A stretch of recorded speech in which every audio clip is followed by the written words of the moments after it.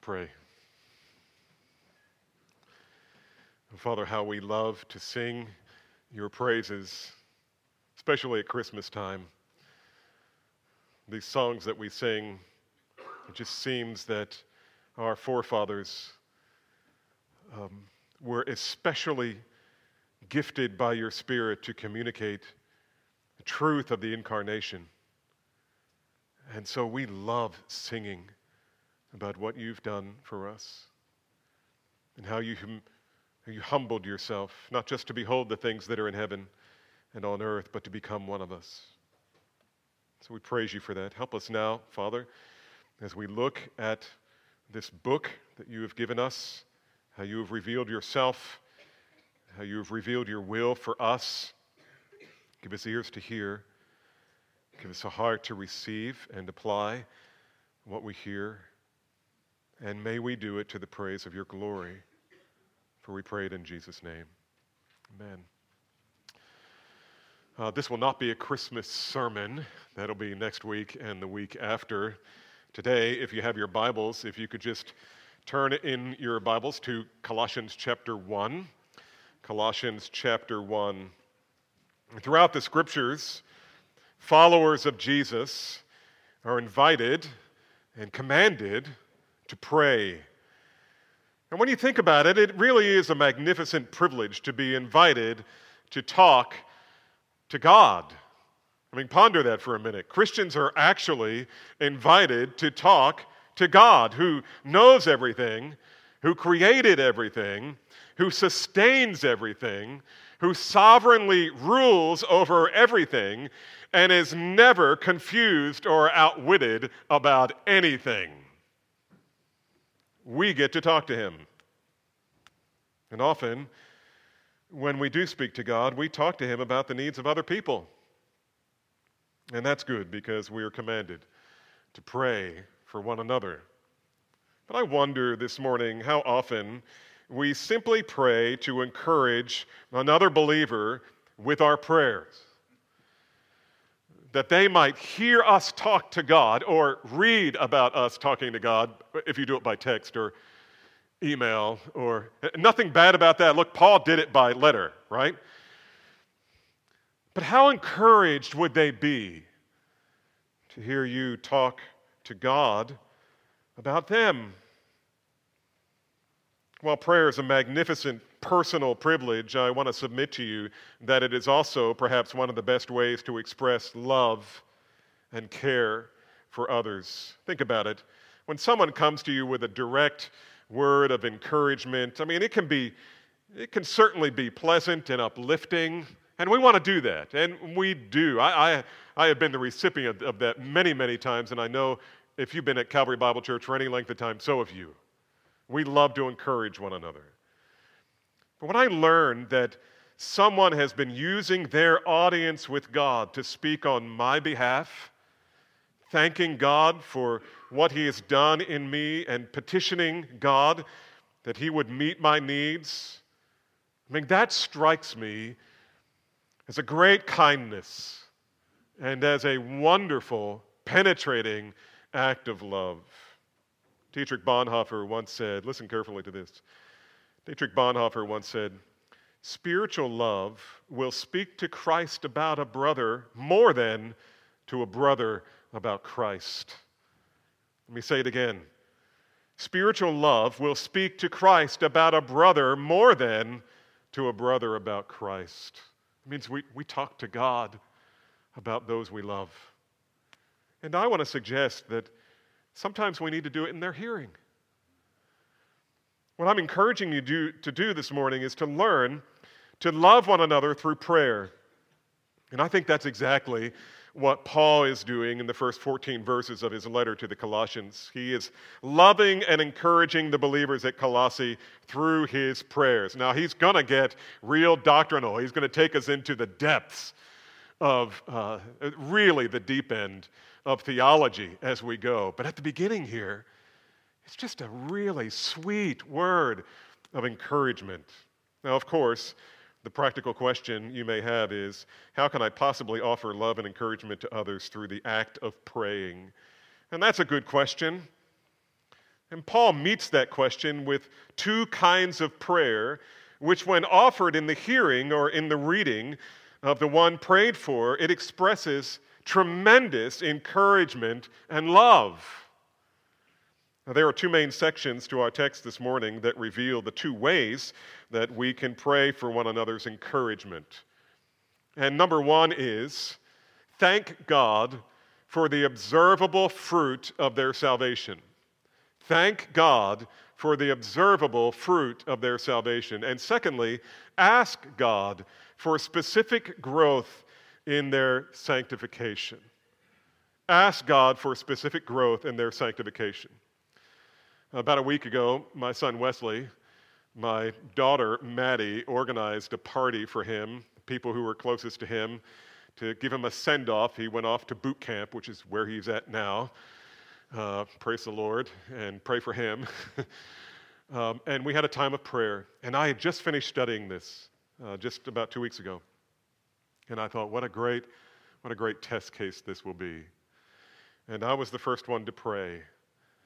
And I began praying for my son. And you know what? I don't know if it encouraged him, but it certainly encouraged me that in the Word of God, we are taught not only that we should pray, but we are all often taught how to pray. And this is a kind of instruction that never occurred to me before. And what a delight it was to wrap my arm around him before he leaves for boot camp and to let him hear his father say, "Oh God, I praise you for the evidence of Wesley's salvation. He knows you. I know he knows you because of his love for your word and because of his love for the gospel. How even at McDonald's the other day, he was standing sharing the gospel with someone while we were on our way home from Billings, Montana for Thanksgiving. And I just went on through a list of things that I've seen in his life.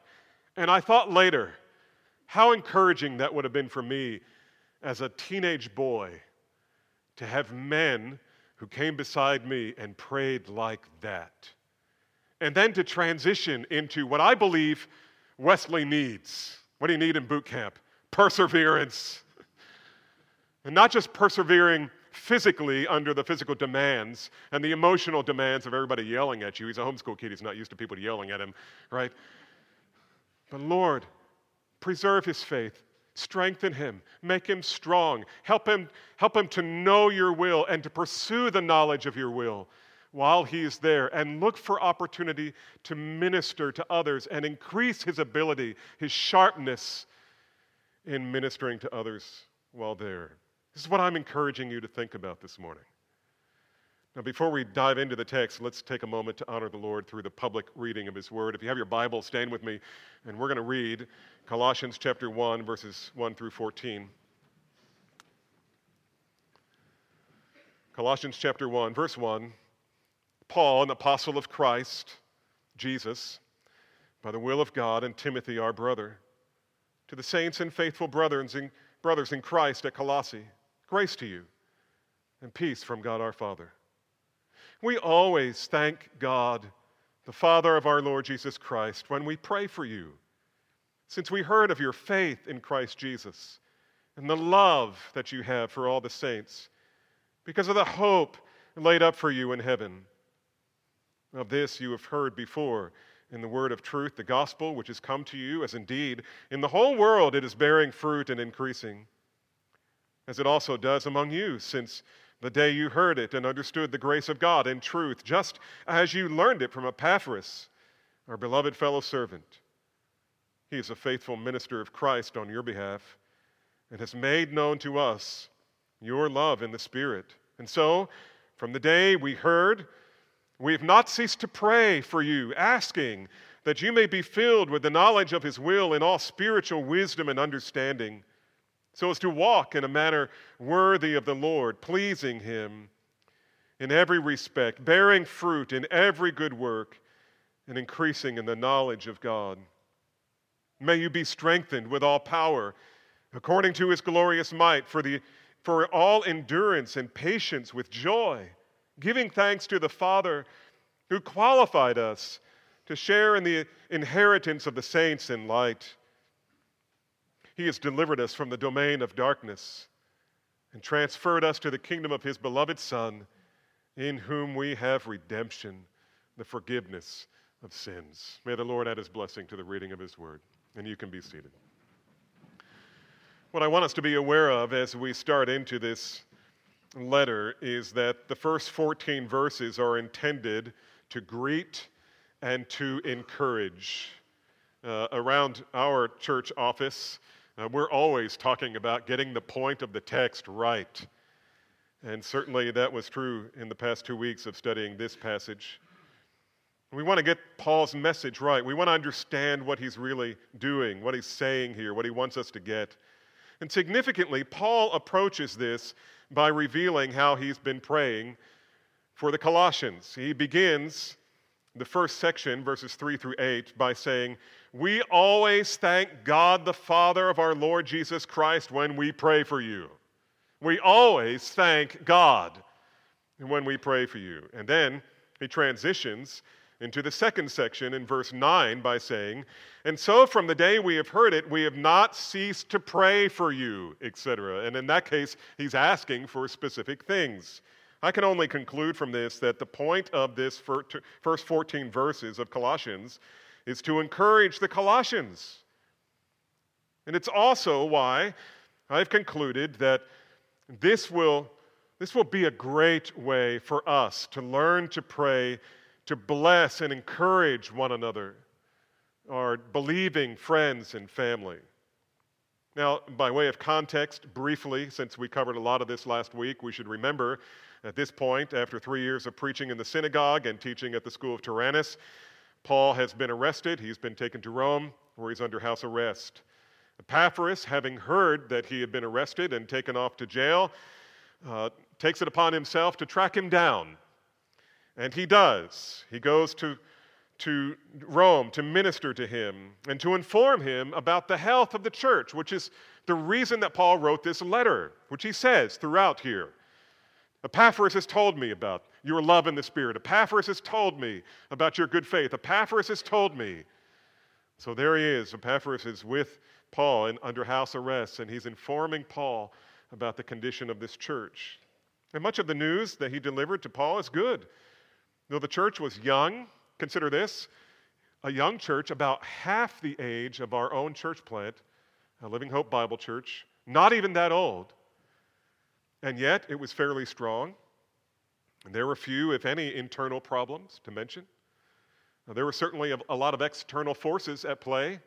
And Paul repeatedly says, don't let them, as if they hadn't gotten into the church yet, but it was all around them, whatever the false teaching was. And so after a brief salutation in verses 1 and 2, which I'll let you study on your own, by the way, that is a very rich introduction and salutation. But Paul then sets out to encourage these saints by revealing to them how he prays for them.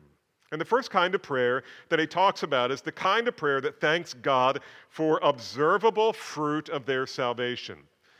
He's thanking God for the observable fruit of their salvation. So he says, this, and I think it's printed in your bulletin, the first point, verses 3 through 8, that we should thank God for the observable fruit of someone's salvation. And this is what we see in verses 3 through 5. Let me read that again. We always thank God the Father of our Lord Jesus Christ when we pray for you, since we have heard of your faith in Christ Jesus and the love that you have for the saints because of the hope laid up for you in heaven. In verse 3, Paul is saying, every time I pray for you, I give thanks to God. Every time I pray for you, I give thanks to God. That was so refreshing for me in my study these last 2 weeks, to be reminded once again in a fresh way that that's how I should be praying for you.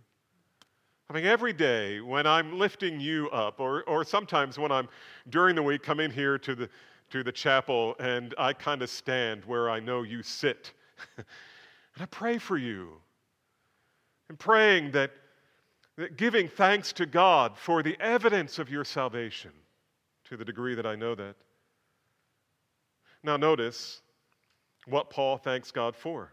He says, we always thank God because we heard of your faith in Christ Jesus. Now, let's make an important observation here.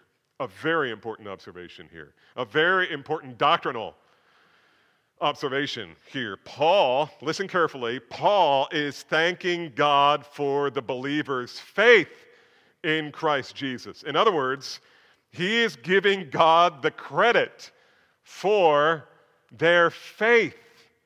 Isn't that remarkable? And Paul told it, you should say, yes, amen, or something. That is remarkable, right? Is it remarkable or isn't it? Or are you just bored by that? And it's just the same old doctrine. Does it affect your heart? Let it affect your heart.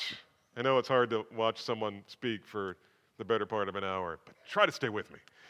In Ephesians, you remember Ephesians 2:8-9. You learned this as a child probably, or as a young Christian. And Paul said this, by grace you have been saved through faith, and that what? That faith, or that salvation and faith, is the gift of God. It's a gift of God. And by the way, to the Corinthians, Paul said this, no one can say Jesus is Lord apart from the Holy Spirit. I mean, you can say the words, but you can't mean it. Unless God, the Holy Spirit, has put that in your heart. You see, saving faith is a gift of God. Paul understands this and is giving God the credit for the believer's faith in Christ Jesus. That is, he's giving thanks for the observable fruit of their salvation. I know of a man who, godly man, and a very well-known biblical counselor, and he became extremely depressed. And all of his counseling buddies were helping him.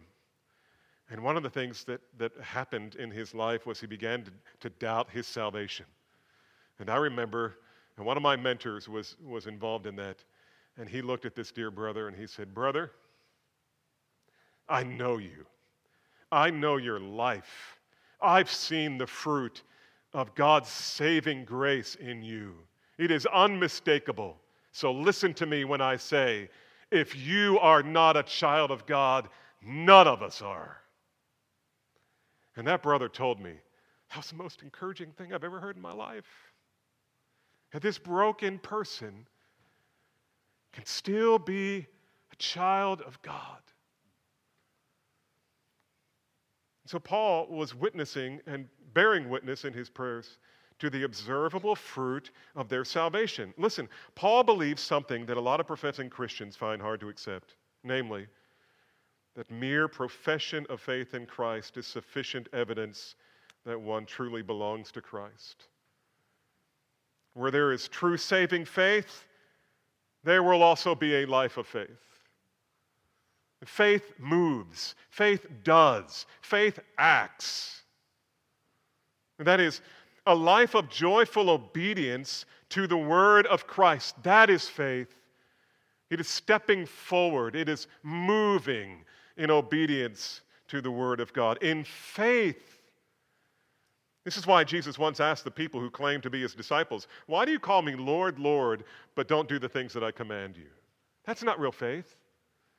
What do you have faith in? People all the time say, well, I have faith. I'm a man of faith. Yeah, but what is your faith anchored to? You? Is it faith in faith? Or is it faith in Christ? If it's faith in Christ, true faith in Christ, there'll be evidence. The believers in the church of Colossae were people whose faith in Christ was readily observable, and Paul thanked God for it. But this was not the only observable fruit in their lives. Once again, verse 4 says, since we heard of your faith in Christ Jesus and, watch this, your love for all the saints. In this case, it is love. It is their love that is the observable fruit of their salvation. And Paul had been told by their pastor, Epaphras, that the believers in Colossae not only said that they believed in Jesus, they also loved one another, which was a fruit or evidence of their salvation. This was observable fruit of their salvation. And this makes sense when you understand what true love is, right? You say, oh no, Pastor, are you going to give us a definition of love again? You bet I am. And you're going to say it with me. This is so critical that we don't misunderstand what love is. You can probably say it with me. If you can, just go ahead and quote it with me out loud. Here we go. Ready? To love is to give what I have that you need because God wants me to, regardless of how I feel. Let me say it again. To love is to give what I have that you need because God wants me to, regardless of how I feel. And we often leave off that last phrase, regardless of how I feel. Listen, if to love is to give, then you can do it no matter how you feel. And just as a refresher, John 3:16, for God so loved the world that he what? Gave. Ephesians 5:25, husbands, love your wives as Christ loved the church and what? Gave. And did he feel good about it? You don't have to feel good about it. You don't have to feel good about it. It can just be an act of faith. You're doing it even sometimes contrary to your emotions because you know that God wants you to love and you are compelled to love. You see, true love is observable. Epaphras had observed it in his people, and he told Paul about their joyful sacrifices for one another. And you think of Acts chapter 2, that was all over the place, right? The first evidence that something radical has happened is people started selling their property and giving the proceeds to one another to make sure everyone was taken care of. That's love. It's love. And you know what? When you love like that, when a husband and wife are loving like that, some really good things happen. Again, we need to remember, and Paul is thanking God for this fruit, he's giving God the credit for their love for one another. You can't love like this apart from the Spirit. But then there was a third observable fruit of their salvation. In verse 5, he continues. He says, because of, or on account of, the hope laid up for you in heaven. Now, in the Bible, as in life, there are two kinds of hope. There is a sentimental hope, like, gee, I hope I win $1 million. I don't know how I would ever, because I don't play, the things that would win me $1 million. But that's kind of a sentimental hope, Some of you ladies say, oh, I hope I get a husband someday, or men, I hope I get a wife someday. That's sentimental. There isn't a promise that you will. But maybe, you're just hoping. But there is another kind of hope that is anchored to the objective declarations and promises of God. And that is the kind of hope that's observable. The reason the Colossian Christians turned their back on their former paganism in obedience to God's word, which is faith. Obedience to God's word is faith. The reason that they turned their backs on their former paganism is because when the gospel came, they anchored their lives to the eternal precepts and promises of God. That's hope. Everything that God has promised you, Paul says, is yes and amen. None of his promises fail.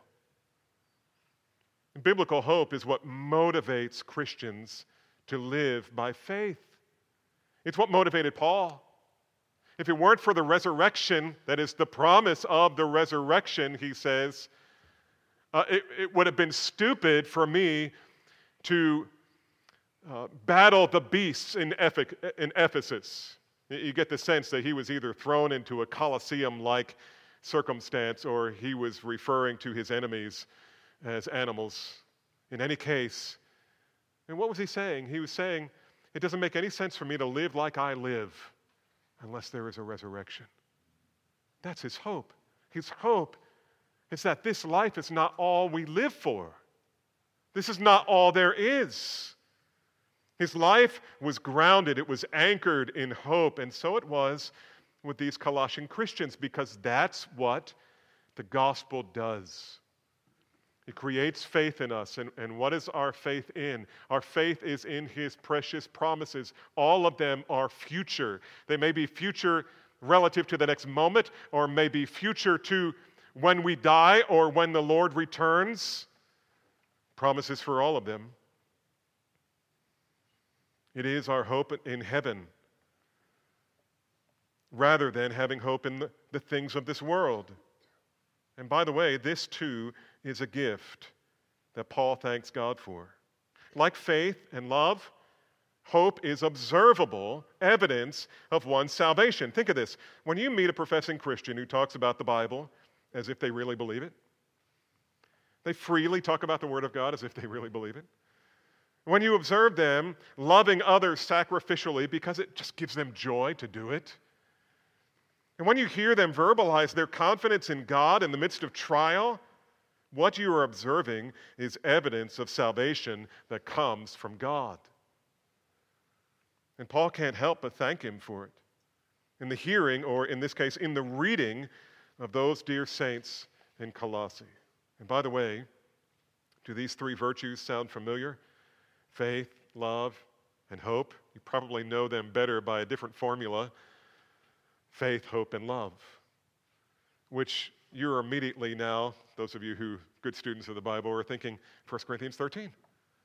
These three remain: faith, hope, and love. And the greatest of these is love. Paul loved to talk about faith, hope, and love. And it's not just here in Colossians 1, and it's not just in 1 Corinthians 13. It's also in 1 Thessalonians 1:3. Same thing, and it's the same order as here. Not that the order matters that much, it's just an observation.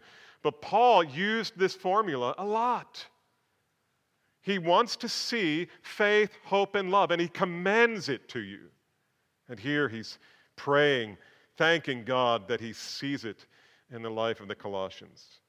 What I'm proposing this morning is that one great way to encourage a believing friend or family member is to pray with them, thanking God for the observable fruit of their salvation.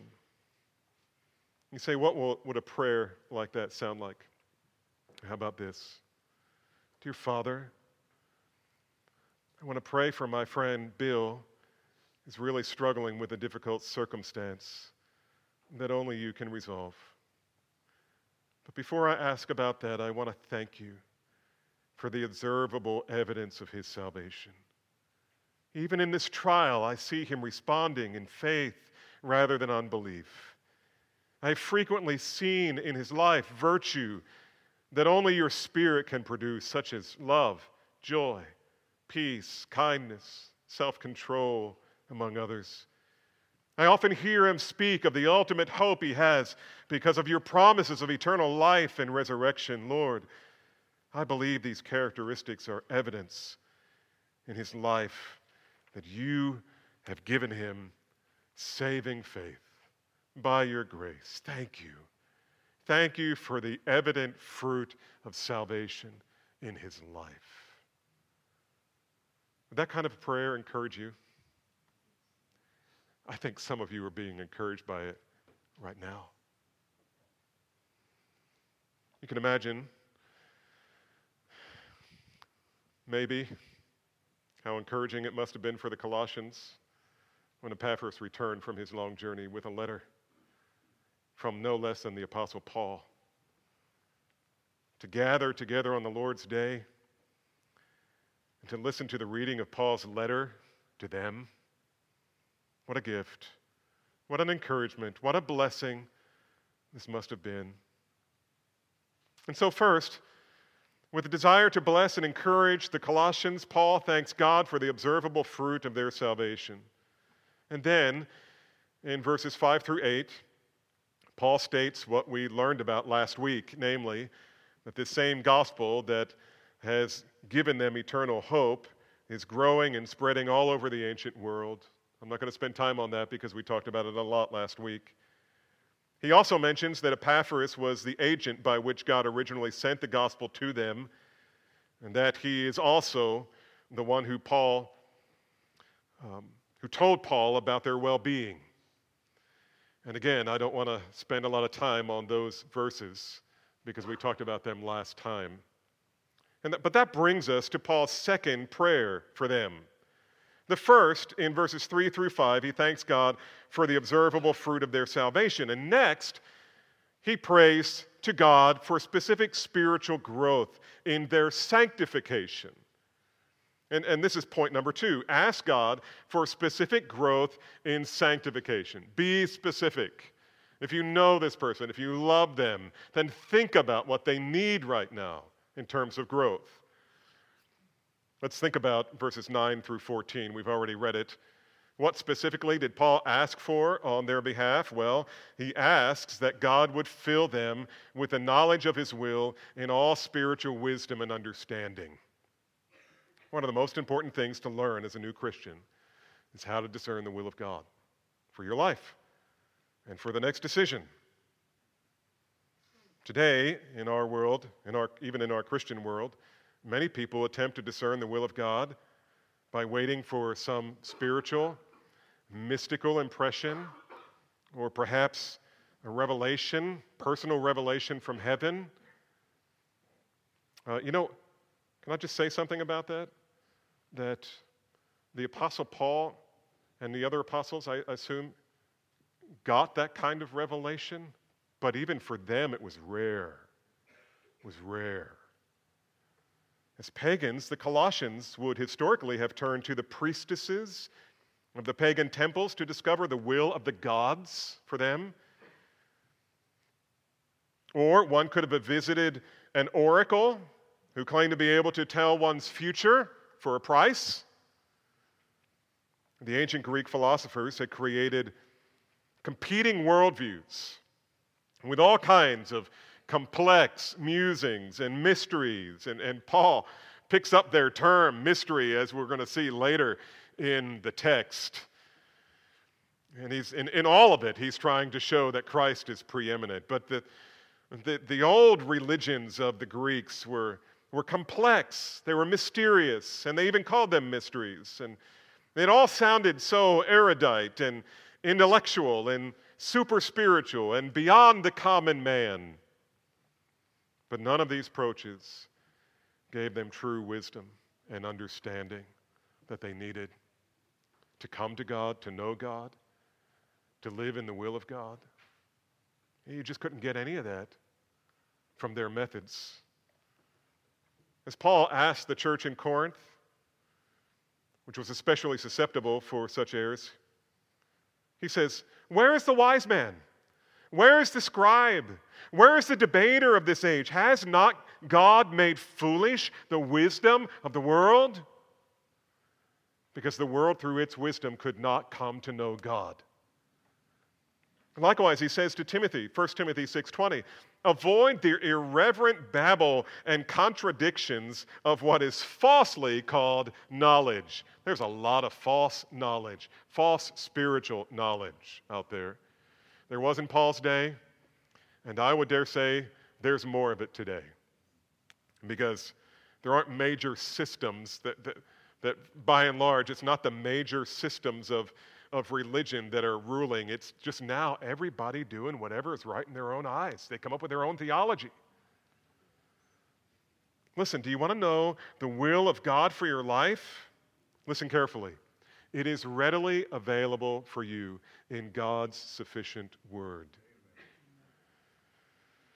And sometimes the Bible's teaching on the will of God, an individual teaching, sometimes is prefaced by phrases like this: "This is the will of God." For example, 1 Thessalonians 4:3, "This is the will of God, even your sanctification, that you abstain from sexual immorality." Are you confused about the morality of sex in our generation? There's no reason for confusion if you're a believer. God's will is clear. Or how about 1 Thessalonians 5:18? "Give thanks in all circumstances, for this is the will of God in Christ Jesus for you." You want to know the will of God? Read your Bible. Read the Bible. And if it's a complex question, then find someone who knows the Word of God better than you to help you sort through, to find a good answer from Scripture. I guarantee it's there. Listen, discerning the will of God for your life and for specific decisions in your life is mostly about learning God's priorities and values and aligning your life with them. Now, I have given you the illustration I'm about to share with you a number of times. And I thought about coming up with a new one, and I thought, it might just be helpful for you to remember this, because it's a true story. I've told you about my son when it came time for him to find a college. What college should I go to, right? So that's a will of God question. And here's what we did. We said, son, you can go to any college you want to, but we know God's priority for your life. And it would be wrong for you to check out of church for 4 years or however long you're in college. And so here's the deal. How do we know what college God wants you to go to? Well, we don't know specifically, but we can really narrow the field by asking this. Is the college that you're looking at, does it have a really solid church nearby? Because that is God's will for you. We know that is God's will. And you know what? There are other areas of your life where the scriptures are clear. This is God's will. This is God's will. This is God's command. This is God's precept. This is what God values. And you start lining them up, and things start dropping off the table. And by process of elimination, you maybe come down to a small list of things that fit all of the parameters that you think are biblical. And then you're going to say, well, what do I do now? And my answer to that is, what do you want to do? Do what you want to do, then, after you've got all the other bases covered, do what you just want to do. And trust God's providence that He has led you there.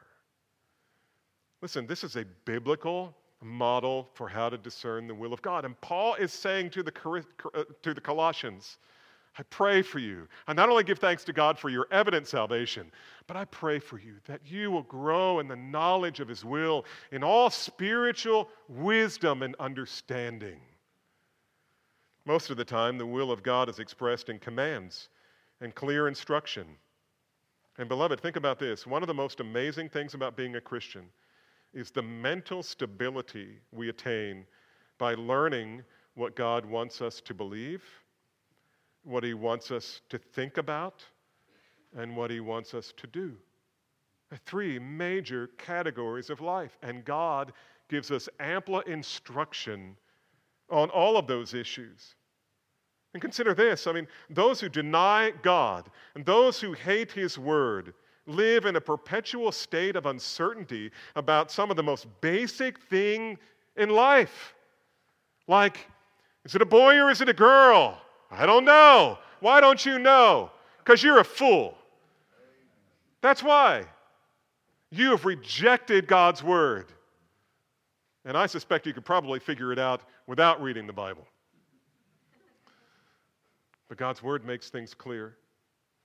And you know what? You turn your back on God and His word. Those who deny Him live in a perpetual state of uncertainty about these things. And this leads to all kinds of insecurity and confusion. In Romans 1, Paul says it leads to a depraved mind. As Christians, however, we can know the mind of Almighty God. We can know the mind of the Messiah. We can know the mind of our Lord. We can know the mind of our Savior. Why? Because He's revealed it in His Word. And so Paul prays that the believers in Colossae and in Fort Worth will be filled with the knowledge of God's will in all spiritual wisdom and understanding. And by the way, the word filled here, you ready for this? We believe in not just the inspiration of God, but the verbal plenary inspiration, which means it's not just the thoughts, it's the words. And it's not just the words, but it's the tense voice and mood of those words. And here, in this case, filled is a passive verb. That is, it is something that God must do. To fill you with the knowledge of His will and all spiritual wisdom and understanding, it's something that God must do. I want you to feel in all of these things, giving thanks to God for faith and all of that, hope, love, it's all a gift of God. What I want you to hear me say is that the Christian life is a life of dependence. Everything we have from God has been initiated by God and given to us by God. You say, explain that. Can't. Except to say, God is God. And let God be God. Do you know, beloved, you can actually, when it talks about being filled, and the fact that it is something that God must do, I want to illustrate that by saying this. You know, it's possible to read the Bible every day and not gain any spiritual wisdom and understanding from it. It's true. And every liberal, unbelieving Bible scholar experiences this every day. But when you open your Bible with a heart full of faith in Christ, and hope in His promises, and love for His people, and a desire to truly know God, the risen Christ fills you with true wisdom and understanding. As the psalmist said, the testimony of the Lord is sure, making wise the simple.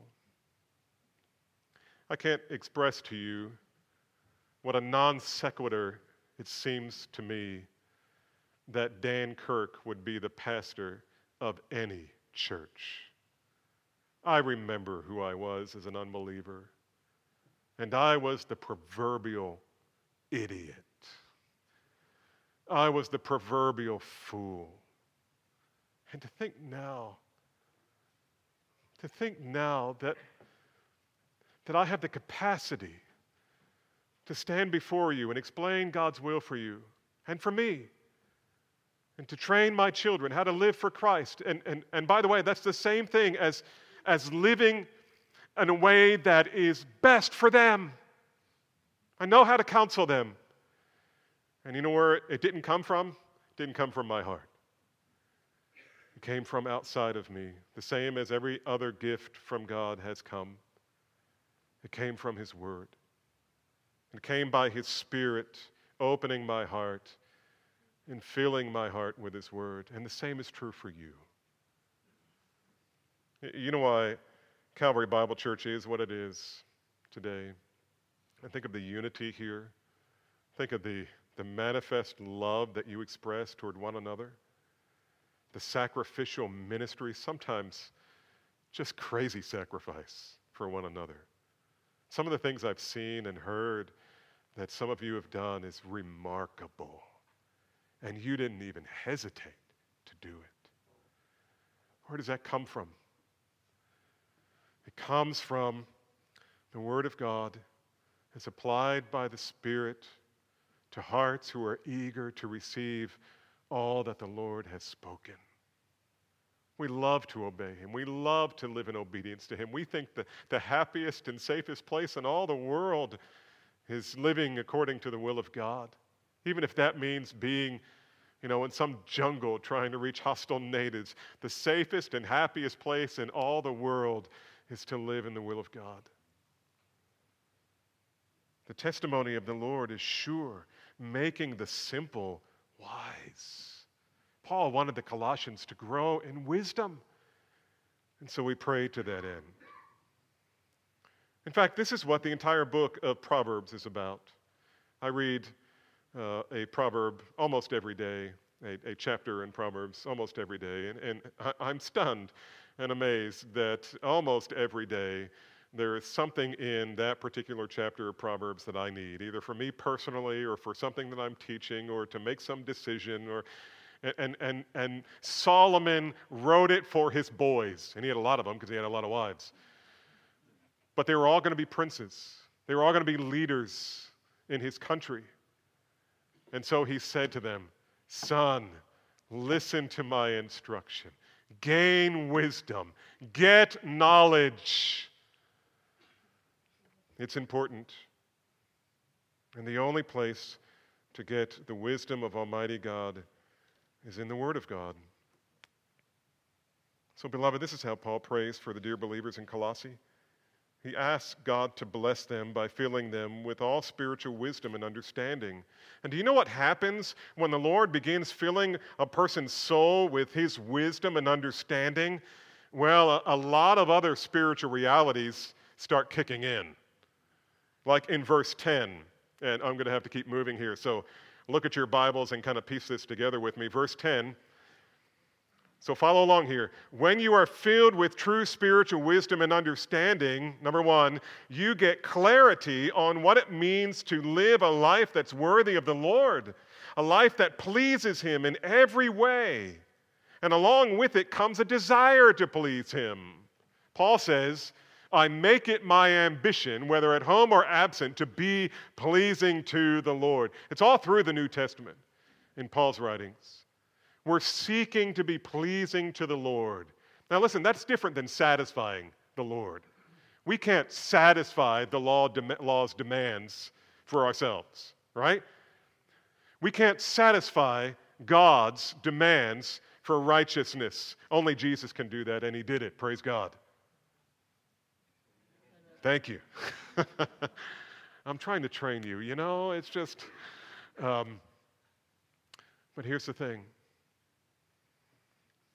When the Holy Spirit comes and fills your heart with His truth, you want to live in a manner that's pleasing to the Lord, and you now know how to live in a way that's pleasing to the Lord. Paul said that's our ambition. Our ambition is life, is in everything to be pleasing to the Lord. And here in Colossians, we'll find him saying, whether you eat or drink or whatever you do, do all in the name of the Lord. It's the same thing. Do all to the glory of God. It's the same thing. And again in verse 10, when you're full of true spiritual wisdom and understanding, your life will bear abundant fruit for God through good works, that is, acts of love toward others that are motivated by an ambition to please the Lord. You're going to be fruitful. And the fruit that you bear will be evidenced by your love for other people, even strangers, even your enemies. Again in verse 10, when you're full of spiritual wisdom and understanding, your knowledge of God will begin to deepen and sweeten. This is important because in John 17, Jesus defines eternal life as knowing God.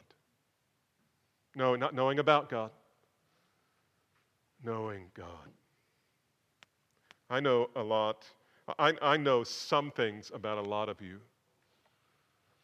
But you know what? I know my wife. I know my children. This isn't about knowing about. This is having a deep relational knowledge. You want to get to know God? You want to have a deep, vital relationship with God? This is exactly what Paul is praying for. God, give it to them. Give it to them. Drive them to your word. Give them a heart that wants to please you and understand what you have said. This is eternal life, that they may know you, the only true God, and Jesus Christ, whom you have sent. In other words, eternal life is all about having an intimate, ever-deepening, and I would add, ever-sweetening relationship with God. But, beloved, you can only experience growing in the knowledge of God by learning about Him. And you can only get so much knowledge by observing the stars and creation. If you want to know God in depth, you've got to know His Word. You've got to grow deep in His Word. He has engaged in self-revelation. He is not hiding from you. He has given you the book that sits in your lap primarily so that you will know Him. And then in verse 11, when you're full of true spiritual wisdom and understanding, you'll find that you have the power to endure suffering with patience and joy. Now, that's important to some of you. You constantly are struggling with trial or pain or loss. When you're full of true spiritual wisdom and understanding, you get the power to endure suffering with patience and joy.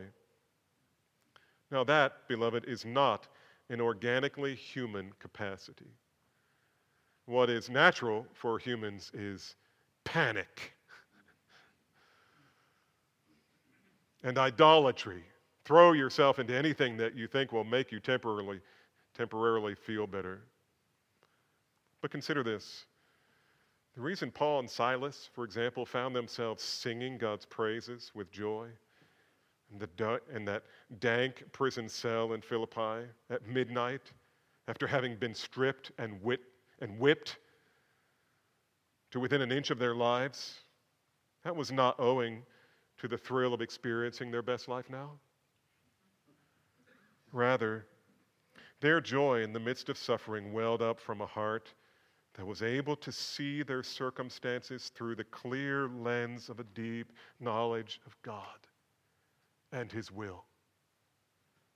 They interpreted their circumstances not by the circumstances or by their pain, but rather by the knowledge of His will in all spiritual wisdom and understanding.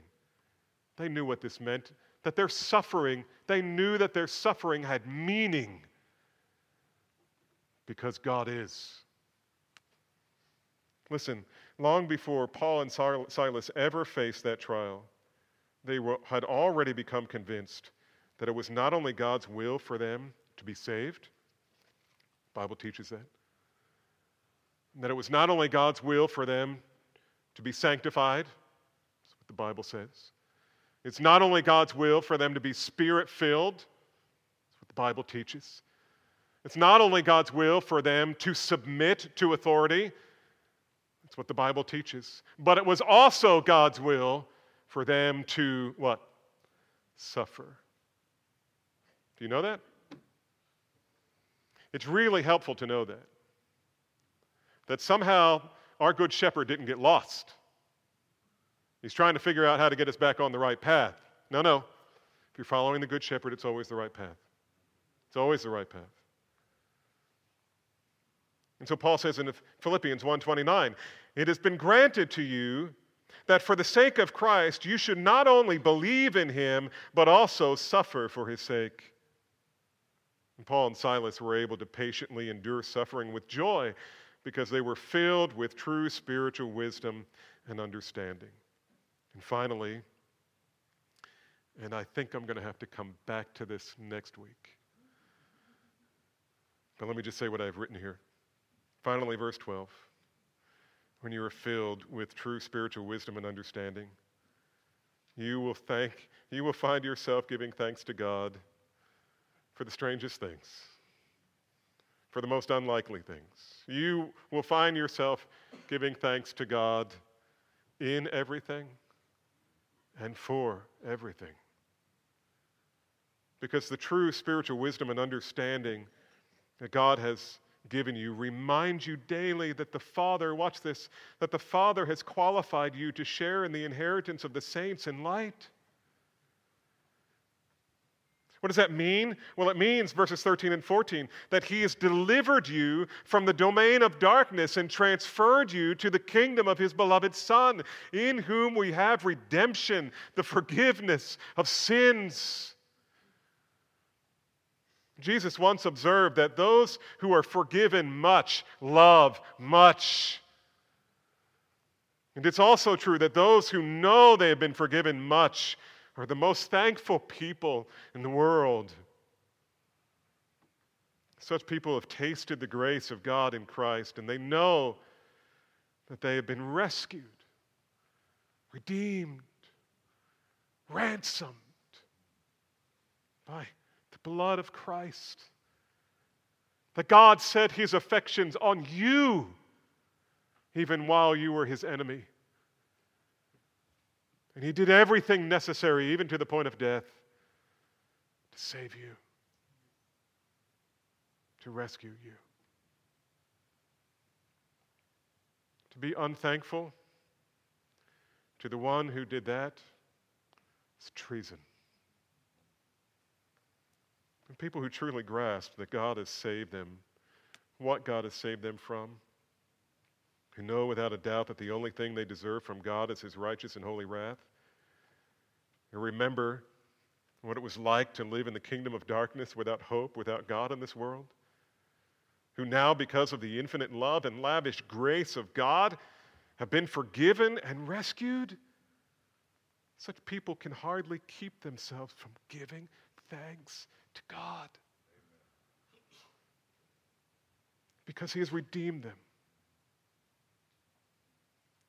And He redeemed us for His own joy and for His own glory. And so Paul, for the Colossians' great encouragement and joy, prays. He prays that God would cause them to grow in their sanctification. And this is how he says it: that they may be filled with the knowledge of His will and all spiritual wisdom and understanding, so as to walk in a manner worthy of the Lord, fully pleasing to Him, bearing fruit in every good work, increasing in the knowledge of God, being strengthened with all power according to His glorious might, for all endurance and patience with joy, giving thanks to the Father who has qualified you to share in the inheritance of the saints in light. He has delivered us from the domain of darkness and transferred us to the kingdom of His beloved Son, in whom we have redemption, the forgiveness of sins. The idea of deliverance here is a military term.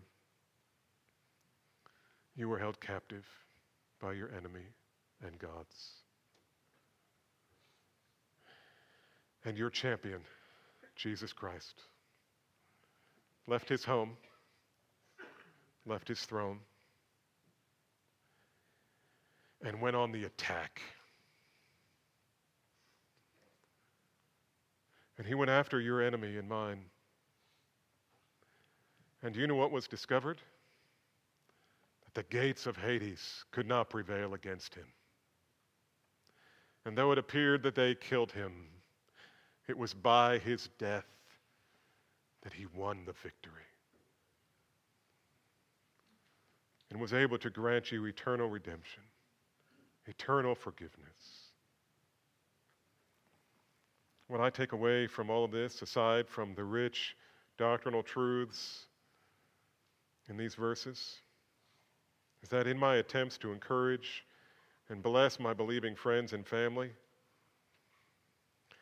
I can pray in their hearing or in their reading, thanking God for the observable fruit of their salvation and asking God for growth in their sanctification.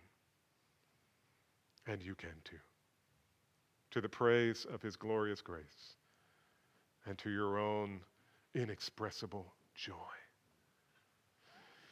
And Father, we thank You for Your word. It instructs us, sometimes by command, sometimes by example. And here we see the example of the Apostle Paul. And we want to learn from him. Give us hearts, Father, that are eager to learn, to grow,